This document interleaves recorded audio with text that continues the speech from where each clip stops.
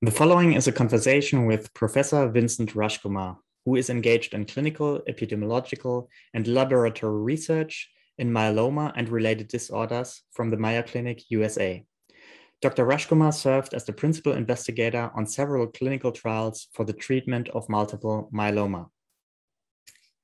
In addition to myeloma, we cover a range of conversation topics, including the COVID-19 pandemic, Dr. Rajkumar's social media influence, and advice for trainees in many different settings and starting out in research.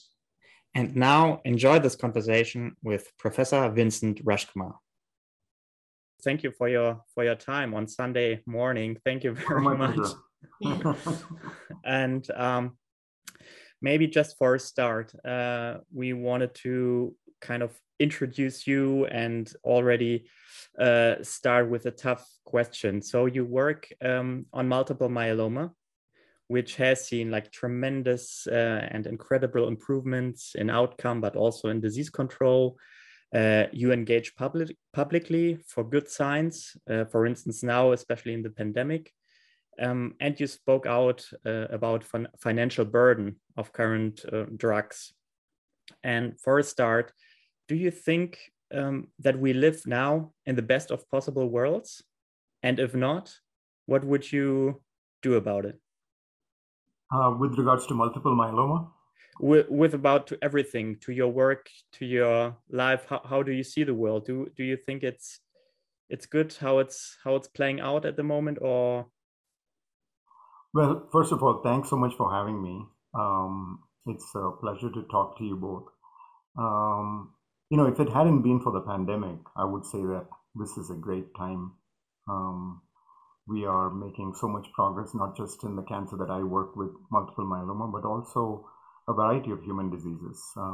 That's based on the advances in new drugs, advances in science, in genetics, understanding of biology and mechanisms. And I think to some extent, when COVID happened, we have all taken a step back. The way we do things has changed. We've lost so many lives around the world. So many people have become burdened with morbidities. So it's hard at this point to feel like, okay, we are in a really good place. But I hope that once COVID is behind us, that some of the adjustments that we made because of COVID will go on to help us further in how we take care of cancer patients. Great. And I think for me, coming from like the perspective of a pediatric hematologist, I've not really had to think about myeloma since last October when I did my final board exams and things. But how would you kind of summarize to someone not really working in the myeloma field what's been achieved with progress in the disease over the last few years and since you initially started working on it? So, I didn't have any particular fondness for multiple myeloma as a medical student or as a resident. It was just one of, any number of cancers. But then when I came to the Mayo Clinic for my fellowship training, this was a place that was well known for multiple myeloma because of Dr. Kyle and Dr. Greip and others. And so naturally, as I was doing fellowship, I became very interested in the disease and started to do my research in that field. Since that time, which would be like 1995, 96 onwards till now, we've made dramatic progress, and I would say probably more than any other cancer, with the exception of CML. In terms of survival as a metric, patients used to have a median survival of 2 to 3 years when I started in the field. And now I've seen it grow, where most patients can expect to live 6, 7 years or longer. And that has come about due to our understanding in biology, our understanding of risk stratification, diagnostic abilities, and then of course new drugs. Several of them have come about since 99. We went from 1950 to 99, with probably only melphalan and steroids. And then from 99 onwards, a huge number of drugs which have collectively improved the outcome of myeloma patients. So that's been the main progress. And right now, all of us are seriously thinking about, is it possible to cure the disease with the available tools, provided we use them in the best method possible? Or do we still need some extra tools and extra drugs to make it realistic that we can cure this disease? And for me, cure means cure. You give treatment, you stop treatment, and then the disease never comes back. So that's what we're working on. And immunotherapy advances are certainly the most promising right now. And maybe for a trainee, because Claire and me and all our committee members are trainees, young students, maybe just for us to kind of get a feeling for it. When you said you started in 1995, something about it, and that's not 26 years ago. What do you feel when you now see a myeloma patient in comparison to that period when you said that the life expectancy was much lower? Do you communicate completely differently to the patients? What do you feel like when you look back to the last 25, 26 years? Yeah, it's totally different. I mean, the way we speak to patients now is different. And that comes from experience as well as what we think might happen in the future. So the way I talk to patients right now is even the survival that they read about in books and journal articles is really dependent on advances that were made years ago. And so the current advances and how much they affect outcome, I'm talking about in the last 2-3 years, and how much they affect outcome for patients diagnosed in 21. We don't know, because it could be much better than what they read in books. And so I convey a sense of optimism without overstating it, without being dishonest about it. The fact is that patients today require year after year, month after month of therapy. And that's not something we do for large cell lymphoma or Hodgkin's disease. So in that sense, I convey to them that we're still battling a disease that's unpredictable, that's incurable, and requires continuous therapy. And those are things that we want to change. And you want to make sure that you convey the optimism, convey the fact that they can probably live for many, many years, the fact that the treatments are not that hard on them, unlike other cancer chemotherapy, but at the same time that we need to make more progress, and we're continuously working on such things. I think I was always struck by how many trials were going on in that myeloma field, really, and the amount of money that drug companies would invest into new myeloma treatments, possibly at the expense of other things sometimes. I mean, and here in the UK, for example, LEN maintenance only became available through the NHS in March this year. So it almost seems like, although we knew there were better treatments available, our patients here weren't able to access them because of the different funding and things in different health systems in different countries.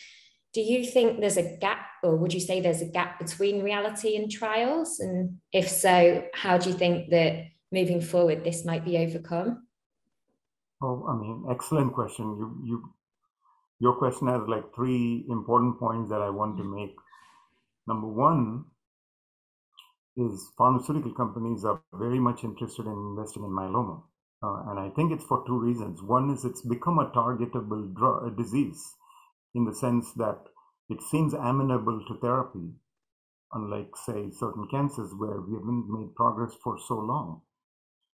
And there's a very easy metric that they can follow without biopsying or imaging patients over and over again, because we have a monoclonal protein that can be measured. So even though myeloma is only 1% of all cancers, the fact that it's treatable and that it has a biomarker that can be measured in the peripheral blood very easily month after month to know whether your drug's working or not has made it a very good field to invest in for drug companies, because they could make it a reality, whatever drug they have in their pipeline.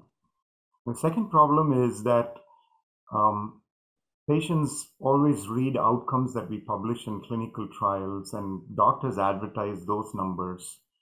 And that's not reality, because clinical trial patients are highly selected, and patients with poor performance status 3 and 4, are typically excluded from clinical trials. Patients with comorbidities are excluded. Those actually have a greater impact on survival than all of the risk stratification and the genomics that we do. So we have to be careful that, that the outcomes may not be as rosy as we present them in clinical trials for certain patients, and that's something that we are aware of. And thirdly, a lot of it is conditioned on access, and if you don't have access because of regulatory issues or because of cost, then all these advances are only available to wealthy patients living in wealthy countries. And then the vast majority of the world does not have access to these drugs. I mean, even now, a huge number of countries in South America, in Africa, even in Europe, may not have access to the type of maintenance therapy that we do year after year, month after month.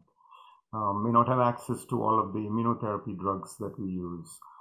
So there's a lot of problems. Some of it is due to just regulatory issues, where the type of trials that are needed for approval haven't been done in many countries, or countries require certain studies to be done in their own populations. But a lot of it is because of cost, and cost is a big barrier to access. I have been I've been a proponent of lower cost of prescription drugs, not just cancer drugs, not just myeloma drugs, but everything from insulin and beyond, because access due to cost issues is something really very, very sad, and we need to make sure that we have effective drugs that are easily available to our patients. I don't really find fault with countries in Europe or the UK or Canada, which have promised all their citizens good health care and cannot deliver it because, drugs, if they buy all the drugs at the same price that drug companies want, then they cannot meet all their demands because it's more than what national budgets would allow. So we have to have a balance, and I think I've been arguing very much for the type of negotiations you have to happen in the US as well for prescription drug prices, because then it makes it easier for all countries to negotiate. If the US doesn't need negotiations, then it puts all of the other countries at a disadvantage when you're trying to negotiate. And you alluded to designing clinical trials, and in an evolving field like multiple myeloma, there is also the question of how the control arm evolves over time, because as we all know, that the ideal trial is a randomized control trial, and this depends also on the performance of the control. What is the control? In the last years, maybe the control arm had performed much better than 10-15 years ago. What do you think is the role of such control arms now in multiple myeloma? And do you think that there should be more focus on control arms, maybe even more regulation on control arms in multiple myeloma? That's a very, very good question. It's going to take a whole podcast almost to get into that, because I see the concerns that many people raise. But since, we're talking to trainees, the first thing that trainees should be aware of is that, designing and running a clinical trial is very different from reading about a trial or trying to criticize a trial. There are huge barriers. If you look at who has the money to run a randomized controlled trial, very few people do, particularly to regulatory standards. Very few drugs that can be approved by a publicly funded trial mechanism or a philanthropic funded mechanism for a regulatory trial, because that involves not just audits, but actually prospective verification of sites to make sure everything is done correctly and data to be collected in that level. So almost all of these trials are funded by pharmaceutical companies. And if you're a pharmaceutical company that is investing in a new drug, then you hold all the cards. You're not going to put down your money and your drug that you're trying to take to the market at the whims of other people who have all kinds of other interests. So, it's something we have to be realistic about. If you want the perfect control arm, do you have the money to fund such a trial? If not, we have to go with what the companies allow us to do. So regulators then look at whether or not the trial was correctly done.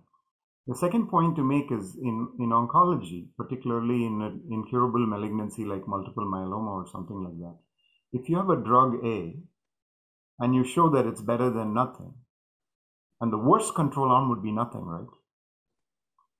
But if you have a drug A that is better than nothing, and it's safer and more effective than nothing, then having it available for your patients is a good thing. Because if you have 5 such drugs, at least they will compete on price. Doctors are not going to use drugs that don't work. So ultimately, the practice would dictate what happens. And you've seen it with borinostat, with panobinostat, with selinexor. I mean, we're not rushing to use these drugs just because they are approved for myeloma, even elotuzumab.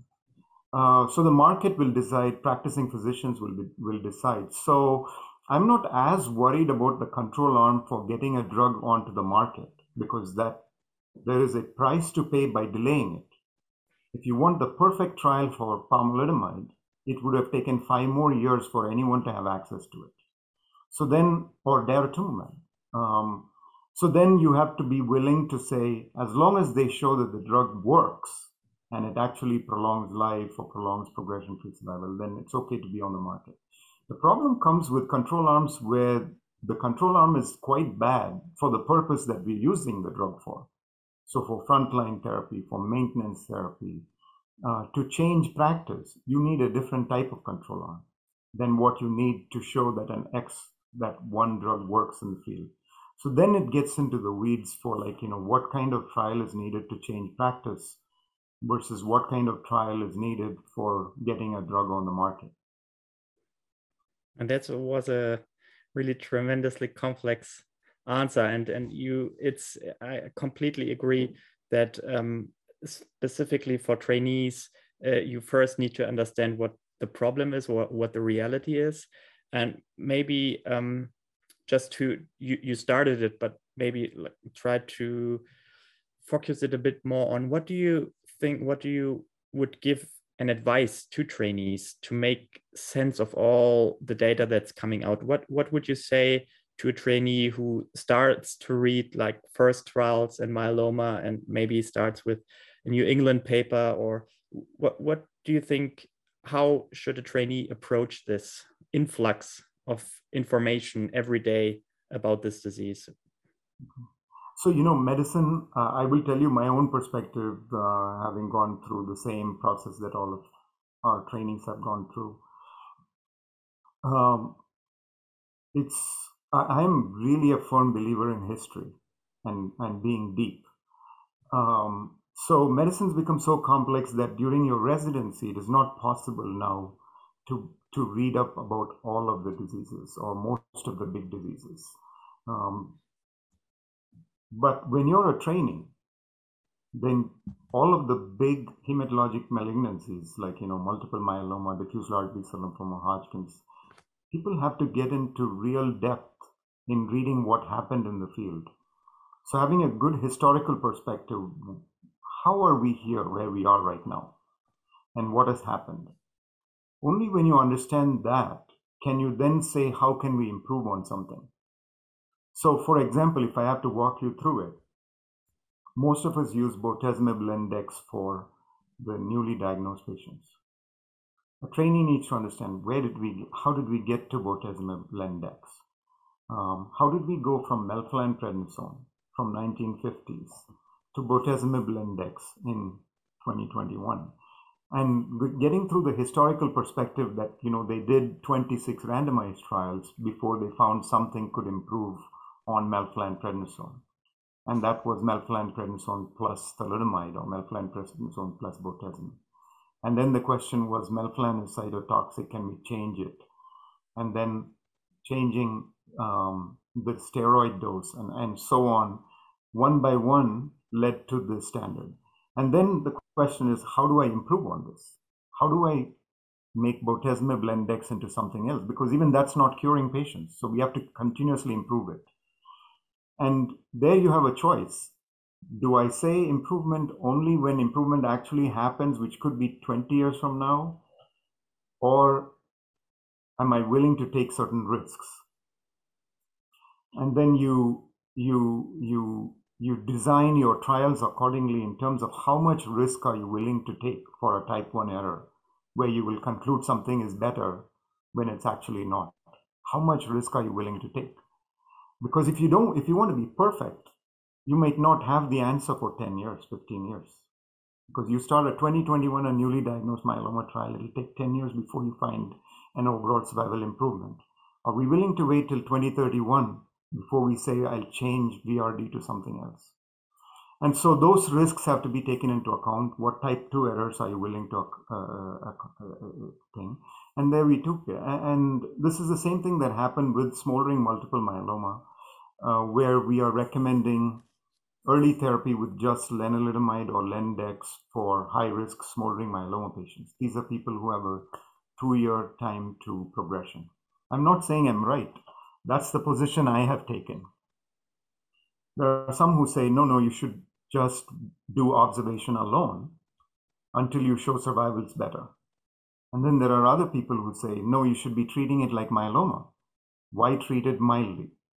And you're caught between these two philosophies, and you're in some middle lane philosophy.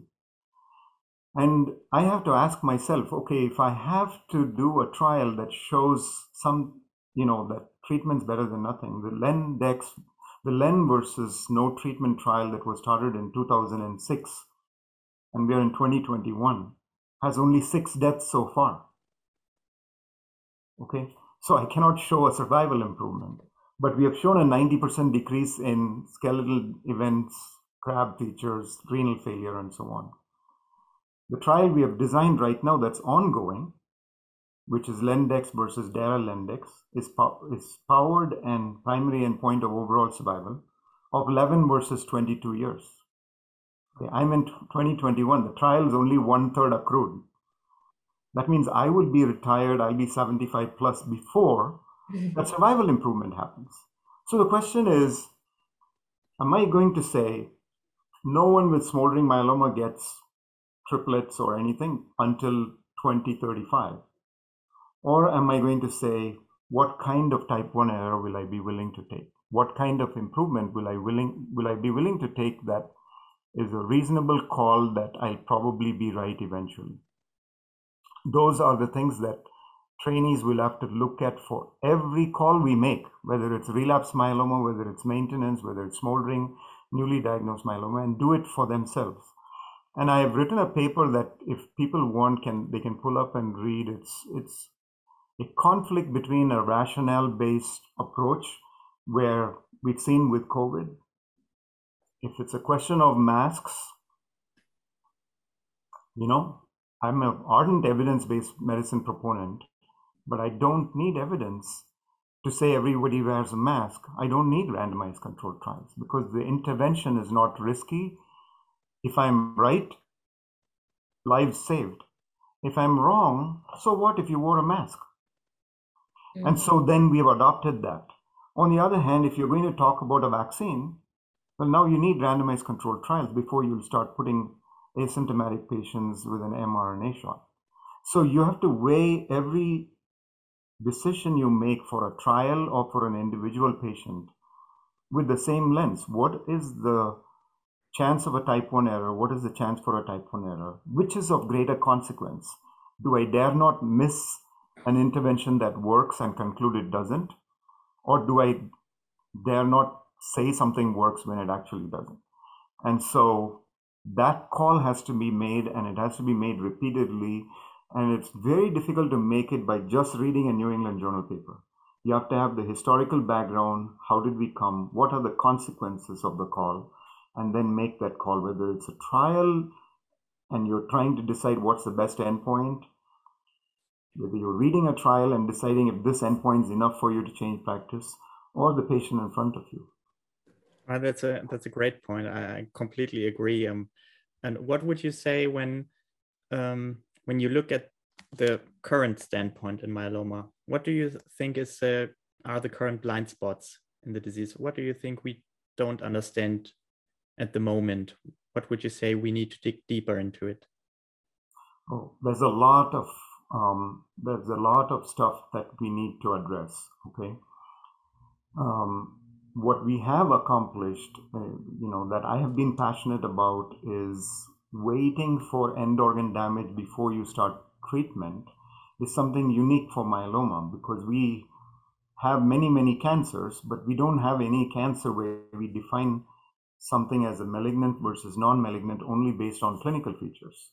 You have to have, whether you take breast cancer or colon cancer or large cell lymphoma, it's a pathologist who makes the call. Whereas in myeloma, we had a situation where you could have 80% plasma cells in the bone marrow, but you didn't have lytic lesions. Well, that's called smoldering myeloma, or you don't have crab features. That's called smoldering myeloma. So the paradigm we've changed was that we don't need to wait for end organ damage. We've changed paradigms with regards to early therapy for high-risk smoldering myeloma, but there's a lot more we need to change.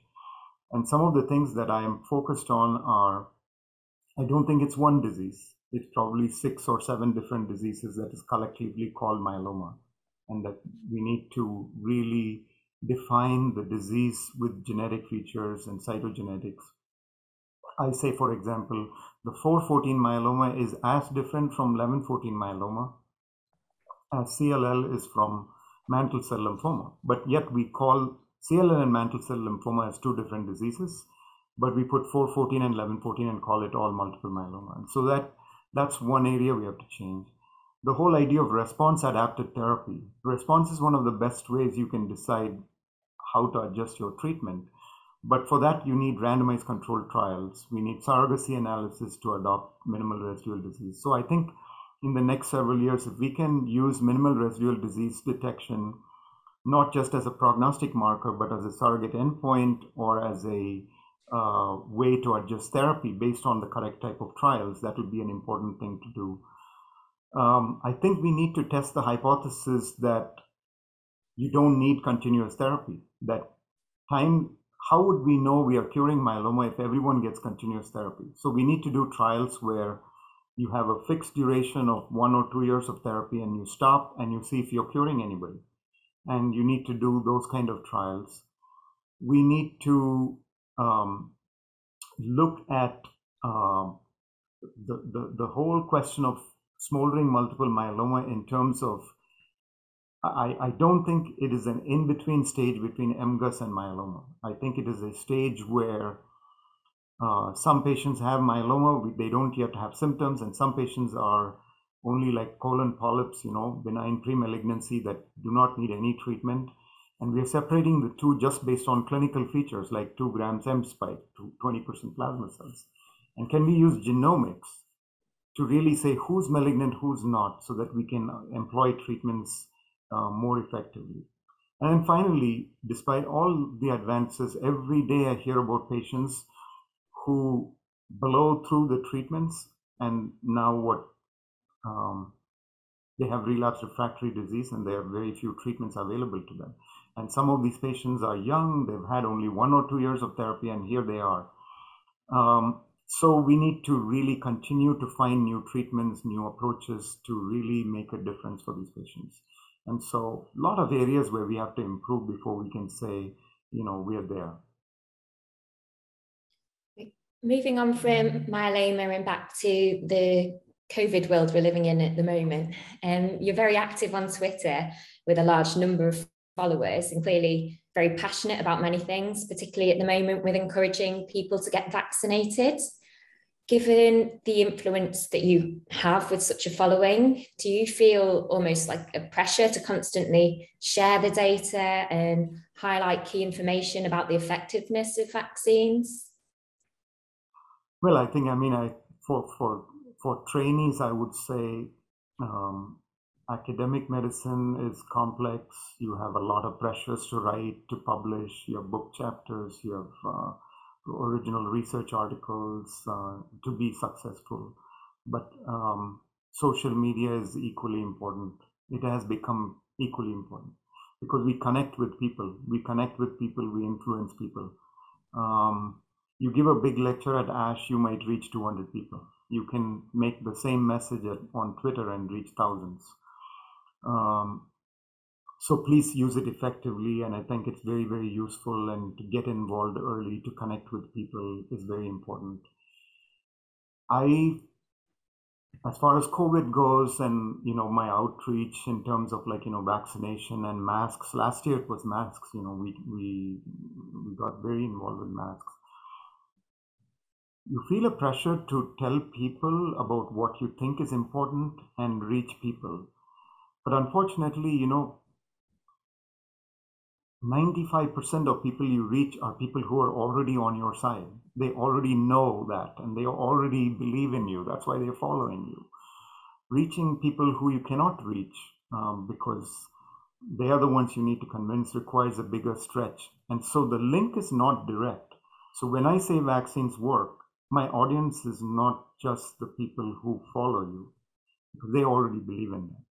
But your audience is people who might be reporters or politicians or people who have policy influences, who may get one small piece of nugget of information that changes their mind in terms of what they should write about or what they should advocate for.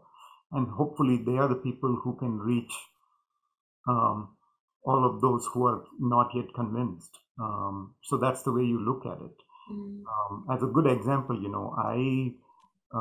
my wife is an infectious disease specialist. She's the head of infection control for Mayo. So I have inside information into, COVID and what this virus is about and what works and what doesn't work.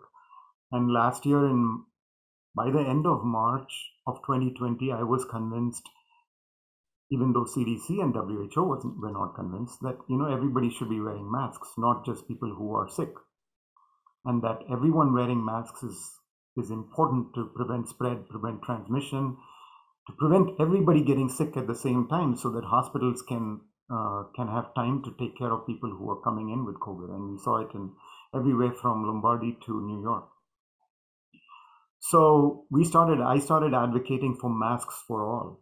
Like everybody should be wearing masks on Twitter and writing about it before the CDC or the WHO said that everyone should be wearing masks. And that actually caught the attention of other people who felt the same way. And a person who's a data scientist, Jeremy Howard, reached out to me and said, hey, I'm also interested in masks for all. And here's another 5 or 6 other people who are interested in masks for all. Maybe we should write to policymakers and tell them that they should be mandating masks. And we got, everyone from Nobel laureates to hundreds of academics who wrote, editors of big journals, Nature, the New England Journal, the Lancet, and wrote a letter to policymakers, leaders of companies, leaders of states, leaders of governments, to say, we think everyone should be wearing masks. And so, it's not like you reach only the people who are following you, but you hope you reach other people, and through them collectively you form a group. And the same thing with vaccines. We just hope that we reach, and we're doing it for the right reasons. I don't have a book I'm writing or a mask I'm trying to sell or a vaccine or a drug company. This is something you believe in, so you say it. And as long as you're clear about that, it's easy to tell the right message and not have any other goals or motives. And if someone like you engages that much and that publicly, I imagine you must feel some kind of anger, or sometimes when you see stuff and then you try to read about it and then correct it, or some kind of frustration you felt maybe last year, how things have done publicly or even communicated publicly. What do you think has been done wrong, even by scientists maybe, or science advocates? What has been done wrong? What did you frustrate the most in the last 1.5 years? Hard to say. There's certainly, everyone's been frustrated, and many of us have been angry at moments because of the lives lost. You see so many things going wrong. Some of it is in our control, and a lot of it was not in our control, because it was the nature of the virus, and it, none of us were immune to it, and it was able. I think the main thing was, it took time to understand the proportion of patients who are asymptomatic and can still transmit. That's, I think, the fundamental difference between SARS-CoV-2 and the first SARS virus, is that a lot of people are asymptomatic and can transmit. And whereas with the original SARS, most people became very, very ill, almost all. And so you could isolate them and prevent the transmission. But when you have a lot of people who are asymptomatic and transmitting, the only way to prevent the transmission then is like for everybody to isolate, to wear masks and social distance. And that's the hardest thing behaviorally to change, right? Because the weakest link, one group of people doesn't wear a mask or is in close contact because that's the nature of their work. They work in a factory, the factories have to run. Then the transmission happens there. Then, when people who are wearing masks and cases fall, then they feel, okay, cases are low, now we can take off our masks, and then the whole thing comes back. It just went in waves. And then the virus itself kept mutating, and we had, the alpha variant becoming several times more transmissible and several-fold more serious than the original strain, and then the Delta variant comes, and that's even more transmissible and more serious. And so some of these things were in our control, some of these things were not. And I don't know specifically, we can all look back and say what mistakes were made, what mistakes could we have changed. But I think overall, given that this was a devastating virus, devastating pandemic, the fact that I think more than 1 billion people have been vaccinated within like a year and a half of the first diagnosis, of the pandemic, is a huge accomplishment for medicine. And maybe, so that's the good thing. Maybe just a follow-up question to that, because we here in Germany, we had the luck. We had the Professor Drosten, who is a real SARS-CoV coronavirus expert in the field, and he created a podcast in February for the whole country where he described every week what is a coronavirus and interpreted the data, etc. And he and also Dr. Fauci early said, we don't know yet about what the effect of masks can be. That was their scientific insecurity, which we all know that's normal. You're never really sure about anything. But now in Germany, and I saw that the same feeling in the US, that people confront scientists. You said masks don't work, or you said that and that.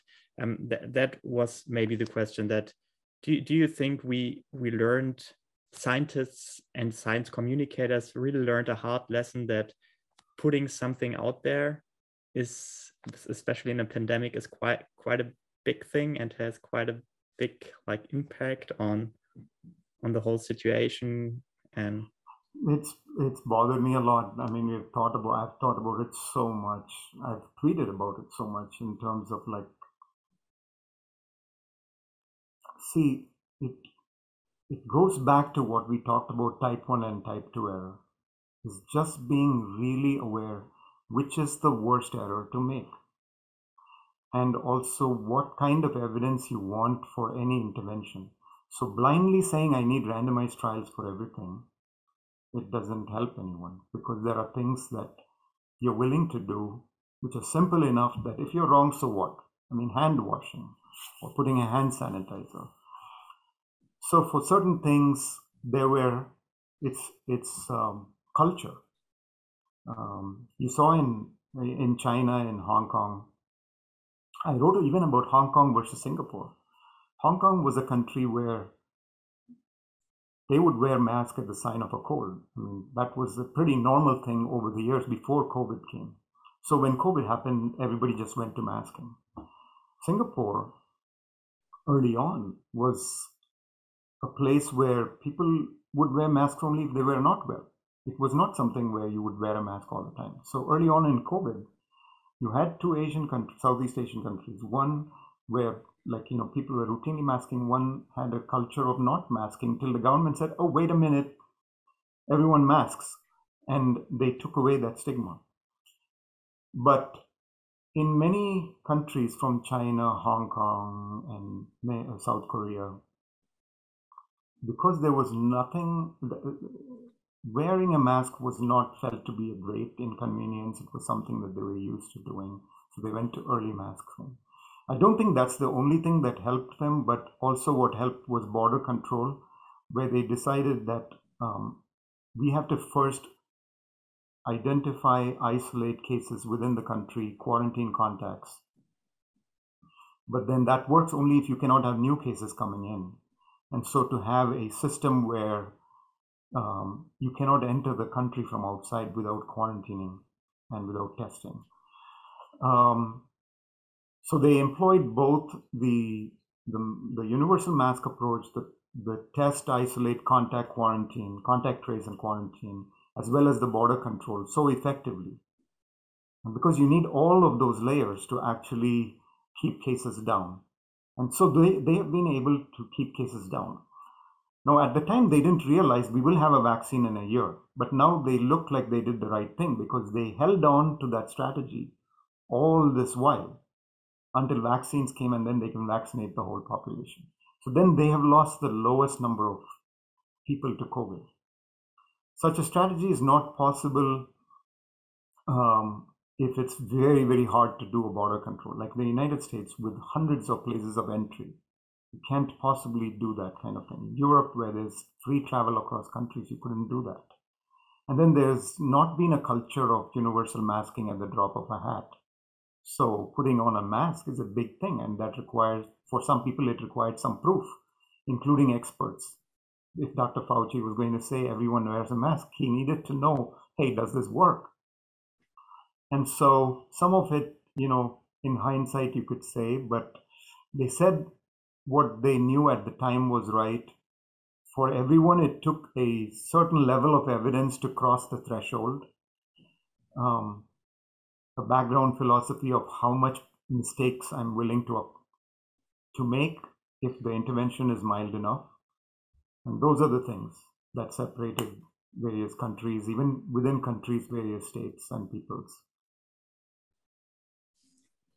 We've spoken about the fact that COVID can transmit through is transmitted through asymptomatic people, along with the power and influence of social media. Obviously, there are benefits to that, but it does come with significant downsides, and there's a significant number of people out there who are spreading sort of anti-vax type messages and all sorts of conspiracy theories. Given the increasing evidence and the increasing numbers of people on an international scale who are now vaccinated, what would you say to those people who are still, despite all of this, declining to get vaccinated? So, you have to reach out to them. I feel like that's a heterogeneous group. There are some people who have not been in favor of vaccines for everything. So they have generally they're difficult to reach because they've had a skepticism about vaccines throughout. Then there are a larger number of people who are concerned about the efficacy and safety of vaccines. And so they can be educated that the vaccines are indeed efficacious and safe. But that education cannot come from us. It has to come from people they trust. So, we believe people we trust. And so that's what we advocate for, is like, if we can convince the people who can talk to them, who can reach out to them, then we can have an impact. If I tell them the vaccines are effective or safe, it won't have an impact because I don't have that trust with them. So the real goal of social media and advocacy is really to see if we can reach the people who can reach them. The people whom they trust. The news media that they trust has to be saying it. And I've said this You cannot say it lukewarm. Oh yeah, wear a mask, get a vaccine. That's not going to help. The people will believe you if the people say it with conviction. And that's the kind of thing that I hope leaders, TV and news media people and whoever that can reach that constituency can say with conviction that this is something you guys should do because it helps against deaths, it helps against hospitalizations, it lowers transmission rates, keeps you from getting long COVID and so on. And by and large, it's humongously safe compared to the virus itself. There's also a group of people who cannot get vaccines because of access. They don't have vaccines in the country, or they cannot go to a place and get vaccines, or they're not reached by all of this media. They're not on social media. They're not on Twitter. They're too busy. They've got really hardships for work. So any number of reasons why they don't have the ability to get a vaccine, and that we need to solve by getting to the root cause. If it's purely not having vaccines in the country, then all of us have to realize it's in our best interest to provide countries with vaccines, with the technology to make vaccines so that everyone can be vaccinated, because otherwise there will be a variant that arises which is resistant to this vaccine, and then it defeats the whole thing that we've done. And so that group has to be reached that way. And so there's all these different groups of people who are not vaccinated. There's the people who are not vaccinated because they're not eligible for a vaccine, kids.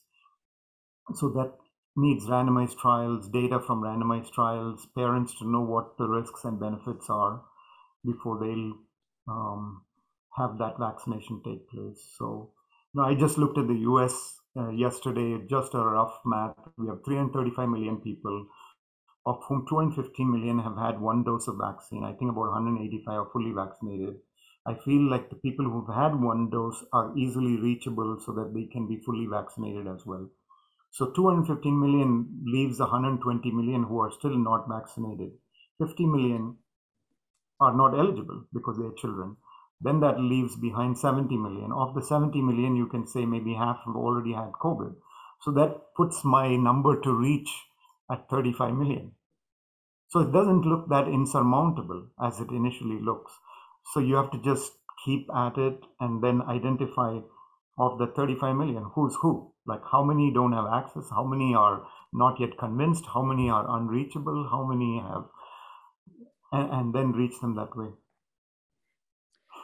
What do you think, because you mentioned access, and maybe we can combine that because you also talked about the cost problem in general in medicine.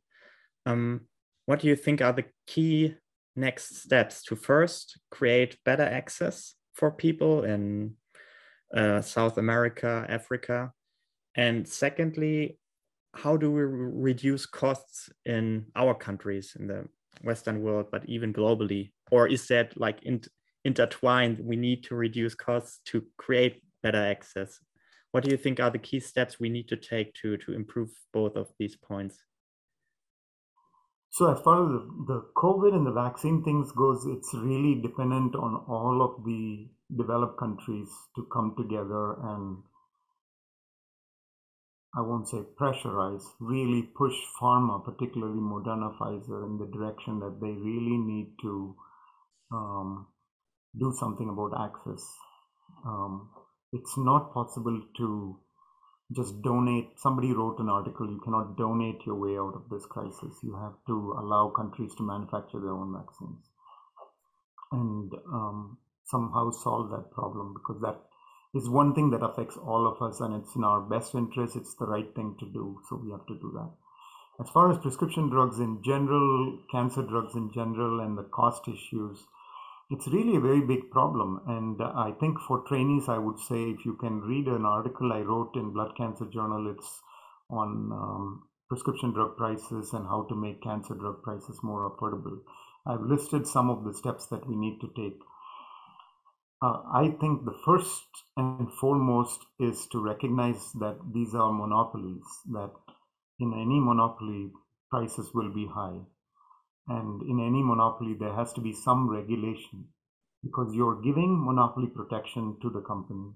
In return, they have to give society back something. So That is why all developed countries negotiate for prices of prescription drugs, which are new drugs, because they are telling the company, we are going to give you exclusivity for a number of years.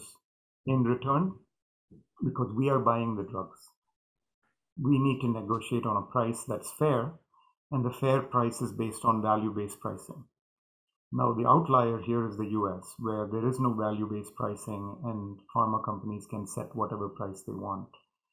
And what I've written in that journal article is that unless the US moves to value-based pricing, where Medicare can negotiate for prices and where the US negotiates based on value, it puts all of the other countries at a disadvantage because they can walk away from Germany. How much drugs are you going to buy that they cannot just sell at a higher price in the US and make up for any lost revenue? So they're able to walk away from many countries because you are at a disadvantage from a negotiating standpoint. And so I really think the fundamental thing that, and there's momentum here, most of the public is interested in value-based pricing and Medicare negotiation for prescription drugs. So if the US moves, that'll be the first step. The second one is we have to make sure that patent protections cannot be for as long as they have been. It's just such a long patent protection that prevents drugs from new drugs becoming biosimilars or generics in a reasonable period of time.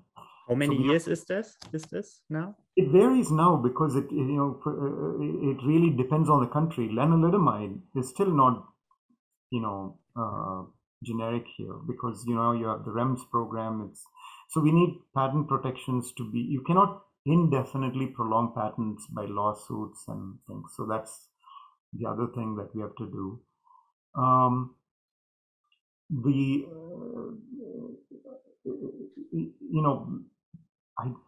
Many countries have used something called compulsory licensing for life-saving drugs, where if you're not able to arrive at a negotiated price in a reasonable time, then you will just go ahead and issue a license to a generic company to make the drug anyway.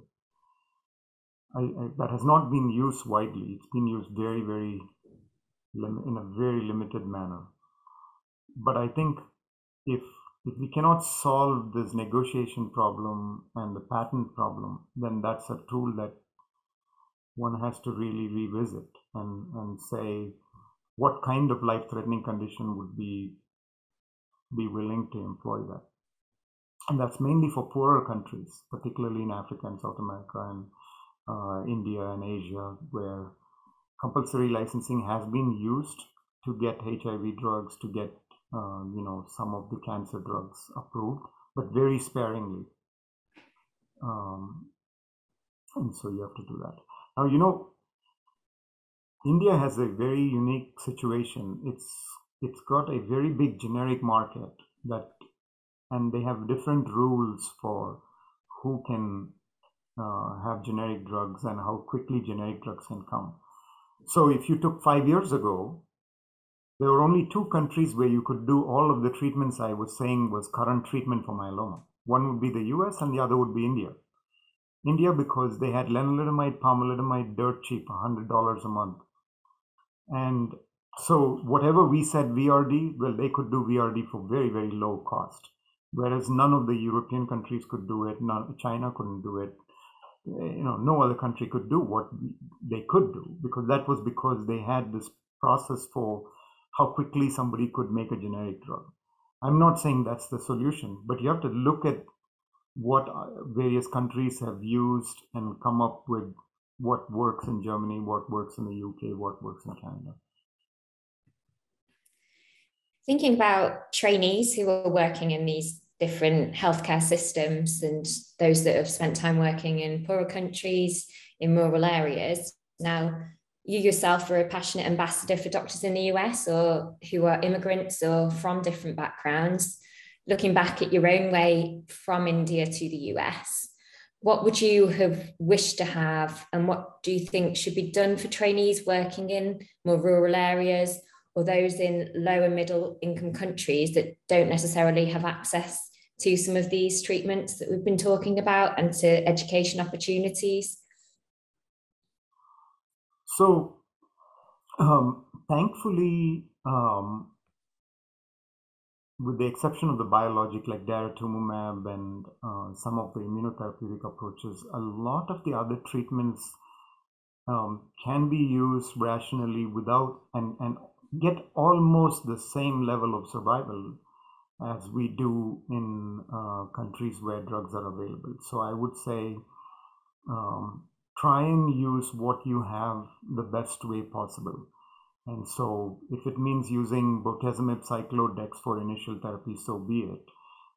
That's not the end of the world, and that could give your patient almost the same survival. So really getting into details about that, doing studies, and I've encouraged people to do studies in their own countries for alternative treatment strategies that could work.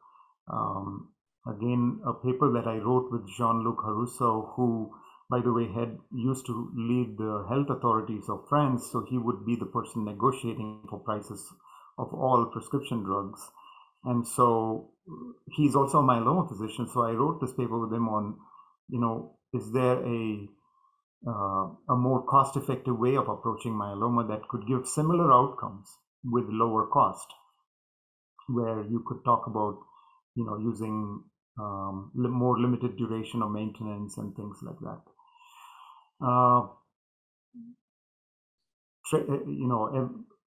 I would say that opportunities right now, whichever country you are in, is really, we talked about it at the very, very beginning. It's the best time. You could do really good work wherever you are and really help patients wherever you are. And just, you don't need to always think that this is not available to me, therefore my patient's not going to get the best care. If daratumumab is not available today, it will be available 4 years from now. So if you can use the best available therapy for the next 4 years, at that time you will have access to the drug. And I've always said, I really don't think using daratumumab first and then lenalidomide and then pomalidomide and then carfilzomib, the sequence matters as much as using all the available therapies at some point in time. So if you reverse the order and use what we use later early on, because that's what's available right now, and then come to DARA 3-4 years from now when it's available, you could end up with almost the same survival. I think a lot of patient care is more dependent on knowing what the patient has, trying to give the best possible therapy to that patient, deciding when to treat, when not to treat, and identifying the complication quickly, rather than exactly which regimen you use. That's not the big determinant in outcome. And at the end, you beautifully said it's always good to learn about history. And when you look back to your history, you came from India and then went to the US. What would you say were the key learning points, the key experiences for you to make that step even, and then starting out in the US for people who might think about it? Everybody in science who is not in the US gets always confronted with, okay, maybe you go to the US for scientific training, lab training, etc. What in reflection of it, what would you say were the key points for you, key experiences, or maybe you wish you wouldn't have done, you wouldn't have felt? Yeah. So, we are all very fortunate to be doctors because we get almost immediate satisfaction every time you take care of a patient and the patient feels better. You get reward like very few occupations give. So if you really want to deliver good patient care, it doesn't matter which country or in your own country you deliver patients, you get the same joy, you get a lot of, you do good, you feel joy about doing good. So going to another country to accomplish that is not really necessary. Why I came here was that I was really, really interested in research and becoming a scholar, an academic. And there was not even a formal hematology training program in India. And I was really wanting to be a hematologist. And I knew that. And I really wanted to come to the US to become a hematologist when I came in for residency. And then, when you're here, paths change. Research, on the other hand, is a very delayed satisfaction, unlike patient care. You could spend 20 years in research, and at the end of it, you haven't still found the next new drug or the next new regimen. So the reward comes very, very late, and you have to be willing for that sacrifice that you may or may not get where you want to be. You may end up in like no man's land. You may do all of the work, train, and then go back and just do private practice or whatever. So the move from India to the US, I had a clear vision in mind that I wanted to be a hematologist. I wanted to do research. You come here. And you then realize that it's only a small number of people who can be successful in that field. When I came to Mayo for training in Hemonc, if you look up at the publications I did between 95 and 99 in that period, like roughly 50% were on gliomas and glioblastomas and brain tumors, and 50% were in myeloma. I had written clinical trials, doing clinical trials in brain tumors. And yeah, I had the choice, should I go into brain tumors or multiple myeloma? And I just picked myeloma at that time, not knowing that all of these things would happen. And I was recruited, I think, even before we knew thalidomide worked. And yeah, if I had gone into brain tumors and worked on gliomas, I could be sitting 30 years from now still trying to find the next drug that will replace, say, CCNU or radiation or something like that, because it was luck of the draw in that sense. So you go in with the right intent and then let the chips fall where they may be, and do it. It is a hard road coming to a foreign country and trying to get established, and because I had my my colleague, Dr. Rafael Fonseca, who's at Mayo Clinic in Scottsdale. He was 1 year ahead of me, and so I had like a colleague who was also a mentor right there. And we knew early on that in order to be successful in a different country, and overcome all of the other barriers, from immigration to everything else, you need to be way above everyone else, which means you have to work. It's not way above in intelligence or anything. It's way above in hard work, because medicine is all hard work. All of us know what we need to do, but it's about hard work. And hard work for me was like write as many papers as possible, do as many research projects as possible, really work nights and weekends to publish, so that you can get the opportunities. The other advice I would give is the grant funding. You cannot be successful in academia without having a lot of protected time, and protected time comes with research funding. Research funding means becoming really good at writing grants, and you become really good at writing grants by writing papers. And unless you have a lot of papers, they don't want to give you money. So it's all like interconnected.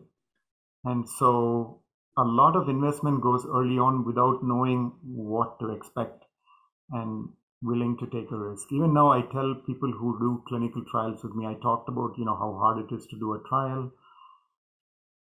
If you want to do an investigator-initiated trial where you are trying to get the funding from someone and you have got an idea that you want to make a reality, it's a long road. And after 2 years, you might end up with, either the trial was not funded, or somebody didn't like the idea and they changed it completely, or the review panel just took 10 minutes to tell that the trial you wrote for 2 years is not really good enough.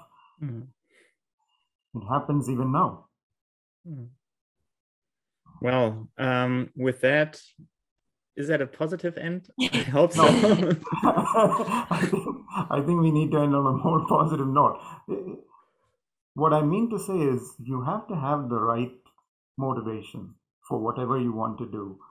And I think some of the things that most of us are going to end up with careers where patient care is the foremost thing that we do, and we do a little bit of research. So I think it's better to focus on that. I tell all my residents and trainees when I first do any rotation, please know your patient. I don't care how much detail you write in your notes. I don't really care, like, how scholarly you are with all these things, but I really want you to know what is going on with the patient. Why are they in the hospital? Why are they not well? How can we get them better? Have empathy, develop acumen, which means like really knowing how to find out what's wrong with the patient with the least amount of tests and the least amount of invasive procedures, and knowing what's wrong. And then have a deep knowledge base to know what the right thing to do is, or know where to look for that knowledge, and really patient care front and center. And if you're not a good physician, a good doctor, it's very, very hard to do all these other things. So I think focus on that. And if you are interested in research, be prepared that it's going to be a lot of hard work. And the reward won't come immediately. It may come many years later, but you just go in with whatever happens. I will give it my best. I think that's a beautiful ending. You cut the corner beautifully. Yeah. Thank you very much for your time. Thank you. Really appreciate it, especially on a Sunday.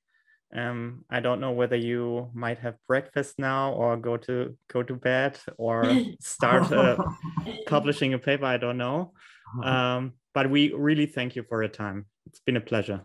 Yeah. Thank you so much, Nico. Thanks, Claire. Thanks for having me.